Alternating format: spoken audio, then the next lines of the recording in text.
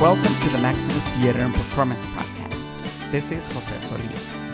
We're kickstarting Pride Month by speaking to Brandon Higginson, star of the off-Broadway smash Afterglow. Brandon has been on the show for a year and has some anecdotes about being part of one of the biggest hits in recent off-Broadway history, as well as some Drag Race insight. Enjoy the show. We are here today with Brandon Higginson of Afterglow. Brandon, thank you for joining us. How are you? Thanks for having me. I'm well. How are you? I'm pretty great. Great. So, Brandon, what is Afterglow for the two people out there who haven't seen it yet? So Afterglow is a one-act play about Josh and Alex. They're a married couple, been married for about 4 years, and they open their relationship up. And at first, everything is casual and everything is going great. And as the play unfolds, feelings come up and things get a little complicated. And so they have to, dance on this knife edge between love and sex. And it kind of explores the boundaries of an open relationship, which a lot of people, honestly, are trying to do right now. That's more than fair. The Afterglow is going to be one of those extremely rare plays on, off Broadway, on Broadway, off of Broadway, anywhere in New York that's going to make it through a whole year, which is unbelievable. Yeah, it's been really incredible. We were supposed to run for 8 weeks and we were extended for 2 weeks, and then 2 weeks became 2 months. And then we've sort of been running and with the word getting out, not only about how daring the play is and how many boundaries it pushes. I didn't mention yet that the play features nudity, and that's actually how the play starts. And it's very clear from all the advertising, that it's about this couple and you get to see them at their most intimate moments. And so that definitely draws people in. That's great. But the reason people come back and the reason people tell their friends to come is because of how universal it is because of how everyone can see themselves in the show, see themselves in these three characters as they sort of try to figure out how to make an open relationship work in a way that you see a lot of people trying to do it right now. You know what I mean? It's really something that people are doing, opening up their marriages, and it can be a beautiful thing, pushing those boundaries. But when you set a boundary, even if you've pushed it, that boundary's still there. You know what I mean? That rule kind of still exists. And so when you dance on it and maybe cross over it a little bit, then, what are the consequences of that? So everyone leaves thinking about something. And so I think that's the reason that people have been coming back and that we've made it this far. Yeah. Did Josh, was Josh your only choice? Like, did they ask you to play Josh specifically, or did you get the script and they were like, pick one? Yeah, honestly, when I read the breakdown, I connected with Alex, but that's literally just from 3 sentences about the character. But Alex was, Alex is the logical one, Josh is the emotional one, and Darius is the one that kind of operates like from physical love. He feels the most, you know what I mean? He's a massage therapist. So they come from 3 very different ways of thinking. But once I got the scenes to audition with, I realized that Josh was the character I wanted to be. And I've actually always felt really at home with him. But it would be fun to see how Alex or Darius felt. You know what I mean? Right. They should do like a night where everybody where we just pick a role out of a hat and just play it. Yeah. Because the understudy is, well, and that's just parts, the right? thing. We have a swing who understudies all 3 roles. Wow. And I don't know how he does it. It's crazy because it's 3 very different energies. You know what I mean? There's 3 different love stories happening at one time. But he does a great job. It's really, it's incredible to like put yourself in the middle of a scene and see it from 3 different ways. Yeah. Is there anything about Josh? Because by July you're gonna have you will have played Josh for over a year straight. Mm-hmm. Is there anything about Josh that you still don't understand, that you wish you were like, dude, like what's going on here? Josh makes a couple of decisions in the play that that everyone does stupid things when they're in love, honestly. And we all have moments in the play where we can hear the audience just go, oh no. Like, honestly, we really do. And that happens when you're in love. And that happens when you're trying to negotiate what you want with what you need. And honestly, when I first started rehearsing it, I was like, well, why would Josh do this? You know what I mean? Like, why would... Alex at one point says, I need you to stop seeing Darius. And I fight him on it. You know what I mean? And there are shows where Joe looks at me with tears in his eyes and he asks you, I need you to stop doing this. But you know what I mean? What about what I want? What about what I need? And when I just say that out loud, it doesn't make sense. But when you're in it and you're trying to hold on to everything that you've been given or think that you've earned, it's, you're putting yourself on the line, and it makes sense when you're in the moment. And so there's things about Josh that off the page, I was like, no, dude, how can you do this? And then when you're doing it every night, 8 times a week, those choices absolutely make sense. You know what I mean? And you make the same foolish wrong turn every night, but it still feels like, yeah, this is what happens when it's happening for the first time.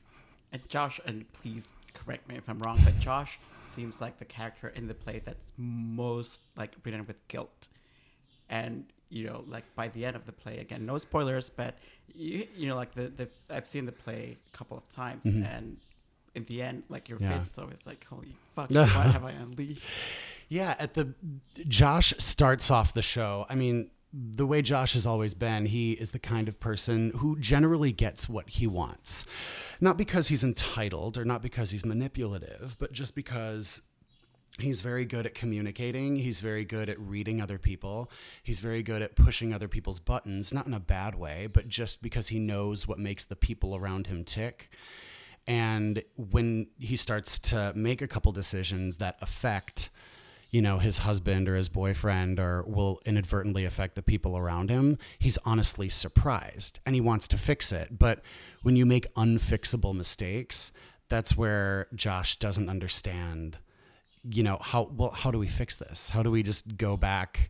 How can I change it back? How can I, we go back to before? And the answer is often, no, we can't. And that honestly surprises him, if Josh gets into a car crash, it's always someone else's fault. You know what I mean? And yeah, so it's, to do that every single night is really, sometimes it's difficult to crash the car every night. It really is. But, it's about just learning what makes a marriage tick, what makes other people tick, and about the consequences of your actions. And he's never been held fully accountable for his actions like this before. When a baby's on the way, you know what I mean? When his husband is relying on him because they're starting a base for this family, the game changes. You know what I mean? Every action you take has a counteraction, and he's kind of discovering that in this story. As Asher, the playwright, yes, has spoken before, he's very open about how autobiographical the play is. Yes. And I wonder, is Josh then, is Asher's like... So Josh avatar? Is actually Asher's story. Yeah. Right. Yeah. Josh is Asher. And it's a really beautiful thing because Asher and his husband, Mati Gelman, have been together and are still together. They actually just came to see the show last night. And so their story ends beautifully because it's still going. You know what I mean? And this story, for Asher and Mati, I think there was a moment in time for them where they saw the car crashing ahead of time and they stopped it. They love each other very much. And they, you know what I mean, put an end to whatever that situation was and kept moving on with their life. And I think we're telling a story at Afterglow about what are the permanent consequences of those actions? What happens, when you do something, when you, for example, pay someone's rent without telling your husband, you know what I mean? Like when that happens, what are going to be the ramifications of that in the future? I was reading, I'm not sure if you've read the book about Angels in America that came out this year, The World Only Spins Forward. No. And if you haven't, I highly recommend it. So I was reading just yesterday, actually, that when Tony Kushner was getting ready to move the show to Broadway, he was having a really hard time, even before moving the show to Broadway. He was having a really hard time with the character of Lewis, because he felt, he never said it, but he felt that he was Lewis. So he was never happy with the actors or how the actors were playing, quote unquote him, because he wouldn't openly say, it's me. Like, I want this to be a certain way. Right. What's funny is that Asher actually kind of said the same thing in writing Afterglow. He didn't want to bend his reality too much in putting it on the page. And so in editing Afterglow, in rehearsing it, there were choices that we would make that had to be antithetical to how his story continued with Matti. You know what I mean? Because Asher was inspired by his whole life, but it is semi-autobiographical. You know what I mean? Our story takes a turn towards the end that is very different. And so, I can see how when you're writing something that's based on your life, the freedom comes in putting it on its feet and having other people step into your shoes so that they can finish the rest of how you want to show the world this story for you. Right. Yeah. And when you originate a part, I guess in some ways also a part of you becomes part of the character when people associate with the character. So if Afterglow's done, I don't know, in Los Angeles or wherever it's done, and if you see it, maybe there's going to be, the actor might have acquired some Brandon qualities to it. And I wonder if, your friends and family, when they come see the show, do they ever go, Brandon, that, like that thing with Josh is so you? Yeah, there definitely are things about Josh that I had to train myself to do. There's a moment that I love at the beginning of one of my scenes with Joe Chisholm, who plays Alex, where he comes in, "Hey babe, how was your day?" "Oh, it was fine. It was bad." And I touch his shoulder and I try to get something out of him. I want a kiss. I want something. And he clearly isn't in a place. He's just venting about his day. And that was something I had to train myself to do, was to push him and try to push new buttons and find new buttons to push until he breaks and he says, "I need a minute." You know what I mean? And it sort of stops everything. And that's something that I had to teach myself about Josh, is that if someone doesn't give him something he wants, he just finds this other little thing. You know what I mean? He just tries to go another way. He tries to push a different button. You know what I mean? And so I don't know if I've learned that and taken it into my life, but I probably inadvertently have. You know what I mean? I do it 8 times a week, and so now I'm probably someone who wants an answer from someone right now when I want it. Are you the only actor who's been with the play the entire time? I Yeah. think you are, right? You know what's funny is actually yesterday was a year ago yesterday was when we started rehearsing. Happy birthday. Isn't that nuts? Yeah. Happy birthday, Afterglow. It's really cool. Yeah. Asher and I were reminiscing about reading the first draft of it and getting it on its feet. And it's crazy how far we've come. But yeah, I've been doing it for a year. And but at this point, the guys that I'm doing it with now have been doing it anywhere from, they started 4 months ago to 8 months ago. You know what I mean? So the beautiful thing about doing this show, just from doing a show perspective, is that I really get to be in the trenches with the 2 other actors I'm on stage with and really go through this really emotional, tumultuous story every single night. And it brings us really close together. Yeah. I'm really close with the 2 guys I'm doing it now. Right, it's really tacky to name names, but Angels in America. But there's this thing where often we'll see straight cis male actors playing gay characters or trans people on stage or on film or on television, and then you will always see them patting themselves on the back for, ooh, I'm straight and I'm so brave because I'm kissing a man on stage. Right. Which is, I find it really revolting.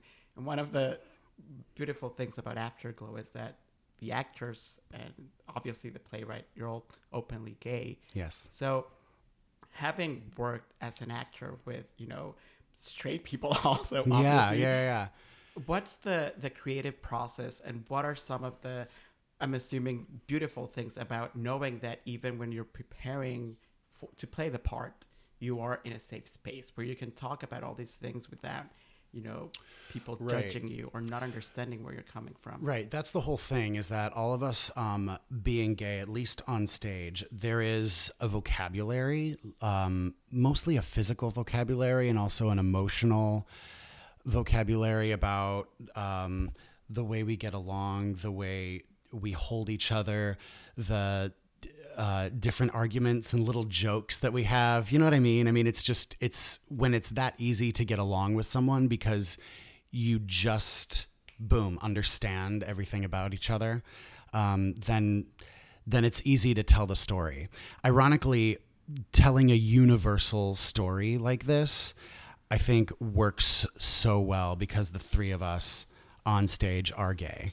And so, it is, although it's a universal message, it is a gay story. And so I think as deeply as we can get into that beautiful thing about each other, then I think the better that we can tell this story to gay people and straight people and cis and everyone. Yeah. Right. Like a lot is being talked about these days, especially after the election, about safe spaces and all of that. And Afterglow is in many ways a safe space for queer people. But earlier you mentioned that you were surprised when straight people started showing up. And I'm a firm believer that, sometimes people have prejudice or bias because of their ignorance. So I wonder if you have, straight people come to you after the show and ask you things that you're like, that might sound, because we would know about them because we're gay, but they have no idea, like, that you can, for instance, have open relationships. Right. I don't think because people come to the show, just the fact that they are there means they're open, means they're ready to receive the story that we're going to tell them. And so I haven't received any questions like that about why would you open a relationship? Why would you, you know what I mean? I mean, there's a couple wrong turns that we take in the middle of the play, and there's definitely there was a woman after a show once that she kind of had this, well, look what happens attitude. You know what I mean? With something that falls apart in the middle of the show. But what was cool was we did a women's night, and we had an audience of all women. And I personally that's the most nervous I've ever been to do a show, because it made me hear all of my lines in a different way. It made me think, what is this for a purely female perspective? How is this going to be? And it was actually my favorite audience we've ever performed for. It was the most fun night. I mean, and you could hear them. They were the smartest audience we've had. You can hear them. There's a couple jokes that unfold kind of slowly, and you could hear them laughing before the punchline. And towards the end, I thought they would be more emotional because they had been so receptive the entire show. But they actually, although they were still with us, they didn't seem as affected by the end of the show because they had guessed a lot of the turns before they had happened. It was really, really interesting. It was my favorite night. Yeah. There's also something that really caught my attention when I saw the show. And, I've seen the show when it was a 2-act. I've seen the show as a 1-act. And, I've seen all the versions, I think, so far. Yeah. And one of the things that really caught my attention was something else. Like, I go to the theater pretty much every night. And, stories about queer people are still relatively new, sadly, to the mainstream. Like, we don't see plays or movies or anything very often about queer people. And when we do, they're about, someone who's going to come out and they're terrified. Right. Or there's some sort of horrible tragedy where everyone dies in the end. And Afterglow definitely isn't that. But one thing that the stories, queer stories, when we see them in fiction nowadays, is that they all focus on white queer people. And even though, you know, all the actors in Afterglow are obviously white, the audiences were not. And that's Right. something that I thought was really special because, you know, I've seen shows on Broadway that are about gay people, but the entire audience is like, you know, older gay men, Right. white gay men. Yeah. And can you talk a little bit about what, probably there's no such thing as a traditional like audience, like the audience changes every night, but I've seen it like every time I went, there were people from all ethnic backgrounds and from all cultures. I think the reason that a lot of people are coming to see it right now is you can tell from the marketing, you can tell from word of mouth that Afterglow is really a play that needs to be done right now. It's really a play that belongs in 2018 and is about love right now. And I think so the kinds of people that are coming are all progressive. It's literally all different kinds of people that just want to hear a story about love right now. And so I think it's inclusive in that regard. Yeah. People are always asking you about a musical version of Afterglow. Like, I know when I spoke to you last year, I was also asking you guys about it. And something that, you know, like just earlier when I was like, just like looking at interviews that you've done, it suddenly hit me, you know, because of that really catchy, because, you know, like that bass line in the score. In Oh the God, I play. love the music. Yeah. I'm like, you know, like a Depeche Mode style Afterglow musical. Yeah. There's some like EDM. There's some like the beat drops a lot at Afterglow. Yeah. A musical version would be awesome. There would be no jazz hands. It would be real contemporary, you know? 'Cause, like, Yeah. I'd love to see that. Yeah, that choreography would be also something interesting to see. Yeah. There's a lot of power ballads. There's definitely some Park and Bark happening in Afterglow, the musical. I saw also that you played Lumiere. How dare you do your research? I know, right? So that means that you have a good voice, right? Yes. Yeah. No, yeah, I did a lot of musical theater in my 20s and still am. And so this is a really, really fun departure from that. It's been really cool to open a character up in this way. You know what I mean? Between musical theater and legitimate theater, the process is like so different, just like opening up the character. And this has been a really fun way to get into a new work. Right. Yeah. Now, let me ask you a couple of like super shallow questions. Go for it. Because obviously, in order to be on stage, you need to be in shape for the most part, right? But, you know, like when a show like Afterglow that has so much nudity, when's the last time you had a bagel? Well, I'm in New York, so very recently. Oh, okay. Our show is actually next to Schmackery's, and that's a really hard no. That's a really hard thing to say no to every day, yeah. But usually the line's too long, so it's easier. But honestly, it's not something we think about. I mean, it's something that, you know, when you first book the show, it's like, oh gosh, I have to be naked. But the whole point is not to look good naked. That's not what the nudity in Afterglow is about. It's about like us at our most intimate moments right after sex with the person we love. And being in shape is actually not a part of that. Right. Honestly, you know what I mean? Like, yeah, we go to the gym because, you know, you do want to look your best, but it's not, we don't get naked at auditions. There was no nudity at auditions. So we're not hired on that. You know, that's not a box that they have to tick when they're casting us. Yeah, absolutely not. No. Yeah. But, you know, like something that was like, obviously we all, well, maybe I'm just like projecting here, but we all, for the most part, have like some sort of like body issue at some point. And one of the things that I really also appreciated about the show was what you're saying, which is not about, you know, like, it's not about like pecs and abs and butts, but it's about just being comfortable naked.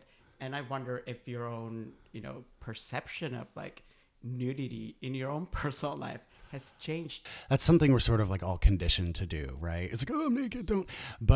And I realized it when I looked at the costume renderings that Fabian Aguilar did for the show. And the first costume is, you know, we're naked, but it's a costume of like, you know, for a show that features nudity, we each wear like 12 different outfits in the show. And being naked is just one of those outfits. Honestly, that's what it feels like. And so In my personal life too, yeah, I guess, you know what I mean? Like walking around naked is just another state that you're in. And it's not this event taking off your clothes, because the nudity is not an event in the show. That's how the show starts.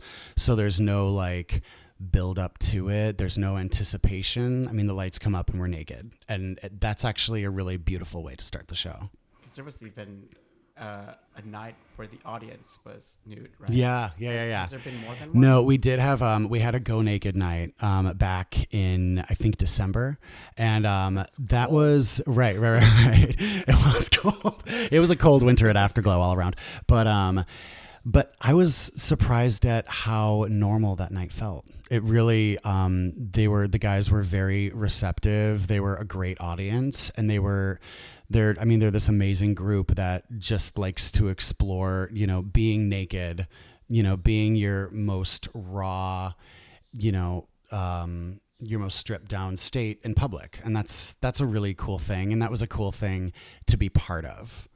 But in a way, it also felt like any other night of the show. It really was cool. Even the setup in the theater, it's like the audience is seated like right across. Yeah, that's one of my favorite things about the show is that half the audience has to walk across the stage to get to their seats, and the audience is looking at each other. So it creates this fly on the wall aspect, but also there's kind of a mirrored thing happening. You're watching other people react, either in the same way you're reacting, or they're reacting differently. They laugh at something that you thought, didn't quite hit you. And I think that's how we go through relationships. I think, you know what I mean? Like we're experiencing the same thing and we look at someone else and they don't experience it the same way, or they do. And then there's beauty in that. You know what I mean? And I think mirrors and seeing yourself in someone else is a huge part of Afterglow. Right. And in terms of what we were talking about earlier, I just wondered, because I told you before, and I don't want to seem like some sort of creeper, but I've seen you, we live in the same neighborhood, so I've seen you on the subway like a couple of times. Hey, girl. And I'm assuming that every time you're going to the theater. So what's, by now, a year into the show, what's like your pre-show ritual? How do you prepare to go into Josh's skin? Yeah, I mean, it's really relaxing is the most important thing that I can do before we turn on some music and do a dance call. The boys and I have a Diva of the Week, and there's a really fun light cue that's like a club, and we turn that on and we dance. And so that's like a fun thing we get to do together. And then we actually get naked and get on the bed, and we're on stage with the sheet around us while the audience walks in. And that's a really nice starting the show with the boys in that state, and just sort of having a moment with each other and hearing the audience walk in and, get ourselves prepared for what we're about to do just by being together is a really nice way to start the show. Speaking of divas, this is like a perfect segue to talk about. You're gonna call me a diva? No, not yet. But you don't seem like one. But you were, before we started recording, you were telling me, and I'm not sure if anyone out there knows this, but Brandon, can you please tell our listeners why is Thursday your night off? We took Thursdays off for Drag Race. Isn't that amazing? It is amazing, yeah. That's so perfect. But anyone who wants to come on a Thursday started coming on a Tuesday. You know what I mean? So it was great. But yeah, I just thought it was funny it's both for our demographic that comes to see the show and maybe us too. Right, because by now you've made it through an All Stars and like most of season 10 already. So who are you rooting for?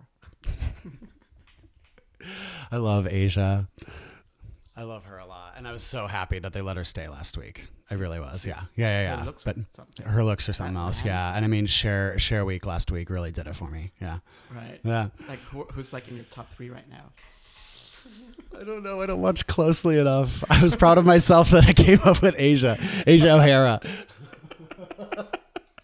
You caught me. I'm not like a diehard Drag Race fan, but I do watch it when I can. Even if I'm wearing a Trixie Mattel shirt right now, I just started. Which is a cute shirt, by the way. It's the cutest. Like with All Stars, so I'm very new to that. So it's Trixie Mattel and all her accessories. Right. So I'm glad that you're new to it, also, because I'm semi-new myself. Right. Right. So, you haven't. Oh, yeah. Who's the diva this week? at the show? Oh, we're changing. Shoot, who is it right now? Yesterday it was David's birthday, and he wanted to do Tina Turner. So we did What's Love Got to Do with It out of maybe Private Dancer? I can't remember. Yeah, hey, yeah, that's what I said. But, I mean, my favorite diva of the week was Rihanna. She's got so many number one songs. It's nuts, yeah. Do you repeat the divas? Yeah. I mean, we like to give it months in between, but yeah, we do, yeah. Right. That's because otherwise, like I think there are way more than enough divas to feel like. Oh my gosh, yes, yeah. No, but like we have split week divas. We do like a musical theater week. We did a duets week. We did, decades, all like the 90s. We did a boy band week. That was the best, yeah. Another of the shallow questions that I really was curious about is the water in the shower warm? Yesterday it was. It was like warmer than lukewarm. Oh. Usually that we're lucky if we get lukewarm water. It's usually like cool. It's like a sensible, like, you get in, get out. I mean, we're showering for 30 seconds tops. And so, it being good for the skin, the cold water is great. But but especially now that it's summer, yeah. But no, but the water was a little cold in the winter, and now it's warmer. Glad you guys are getting warm. Hey, yeah. And just to wrap up, and I don't wanna make you sad in advance because you still have 2 months. No, like a month and a half to go with the show. But we're coming up on our final weeks. It's crazy. So are you? How are you planning to say goodbye to Josh?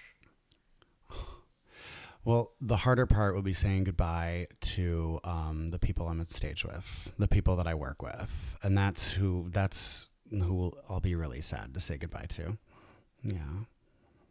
That's sweet. Maybe you can assemble them and put together a musical afterwards. Maybe. We'll just get together and rehearse Afterglow the musical. I know, right? A version that we'll be doing at Pearl Studios. Maybe not a real theater. Right. We'll also have to catch up on Drag Race. Hey, yes, right. Please. Are you guys going to be able to go to the Pride shows? Because you have shows on Sunday, right? Oh, in June? Yeah. Actually, we have Pride off. And we are going to participate in Pride as well. Yeah, it'll be Afterglow's second gay Pride. It's crazy. Tell me you're going to be like Kylie Minogue's like backup dancers. We're actually singing a medley of pop songs about boys. Oh, you are? Yeah, we are. It's gonna be great. Yeah. So we're gonna finally get to hear you guys sing. Yes. Yeah. Are you excited about Kylie, or is that just?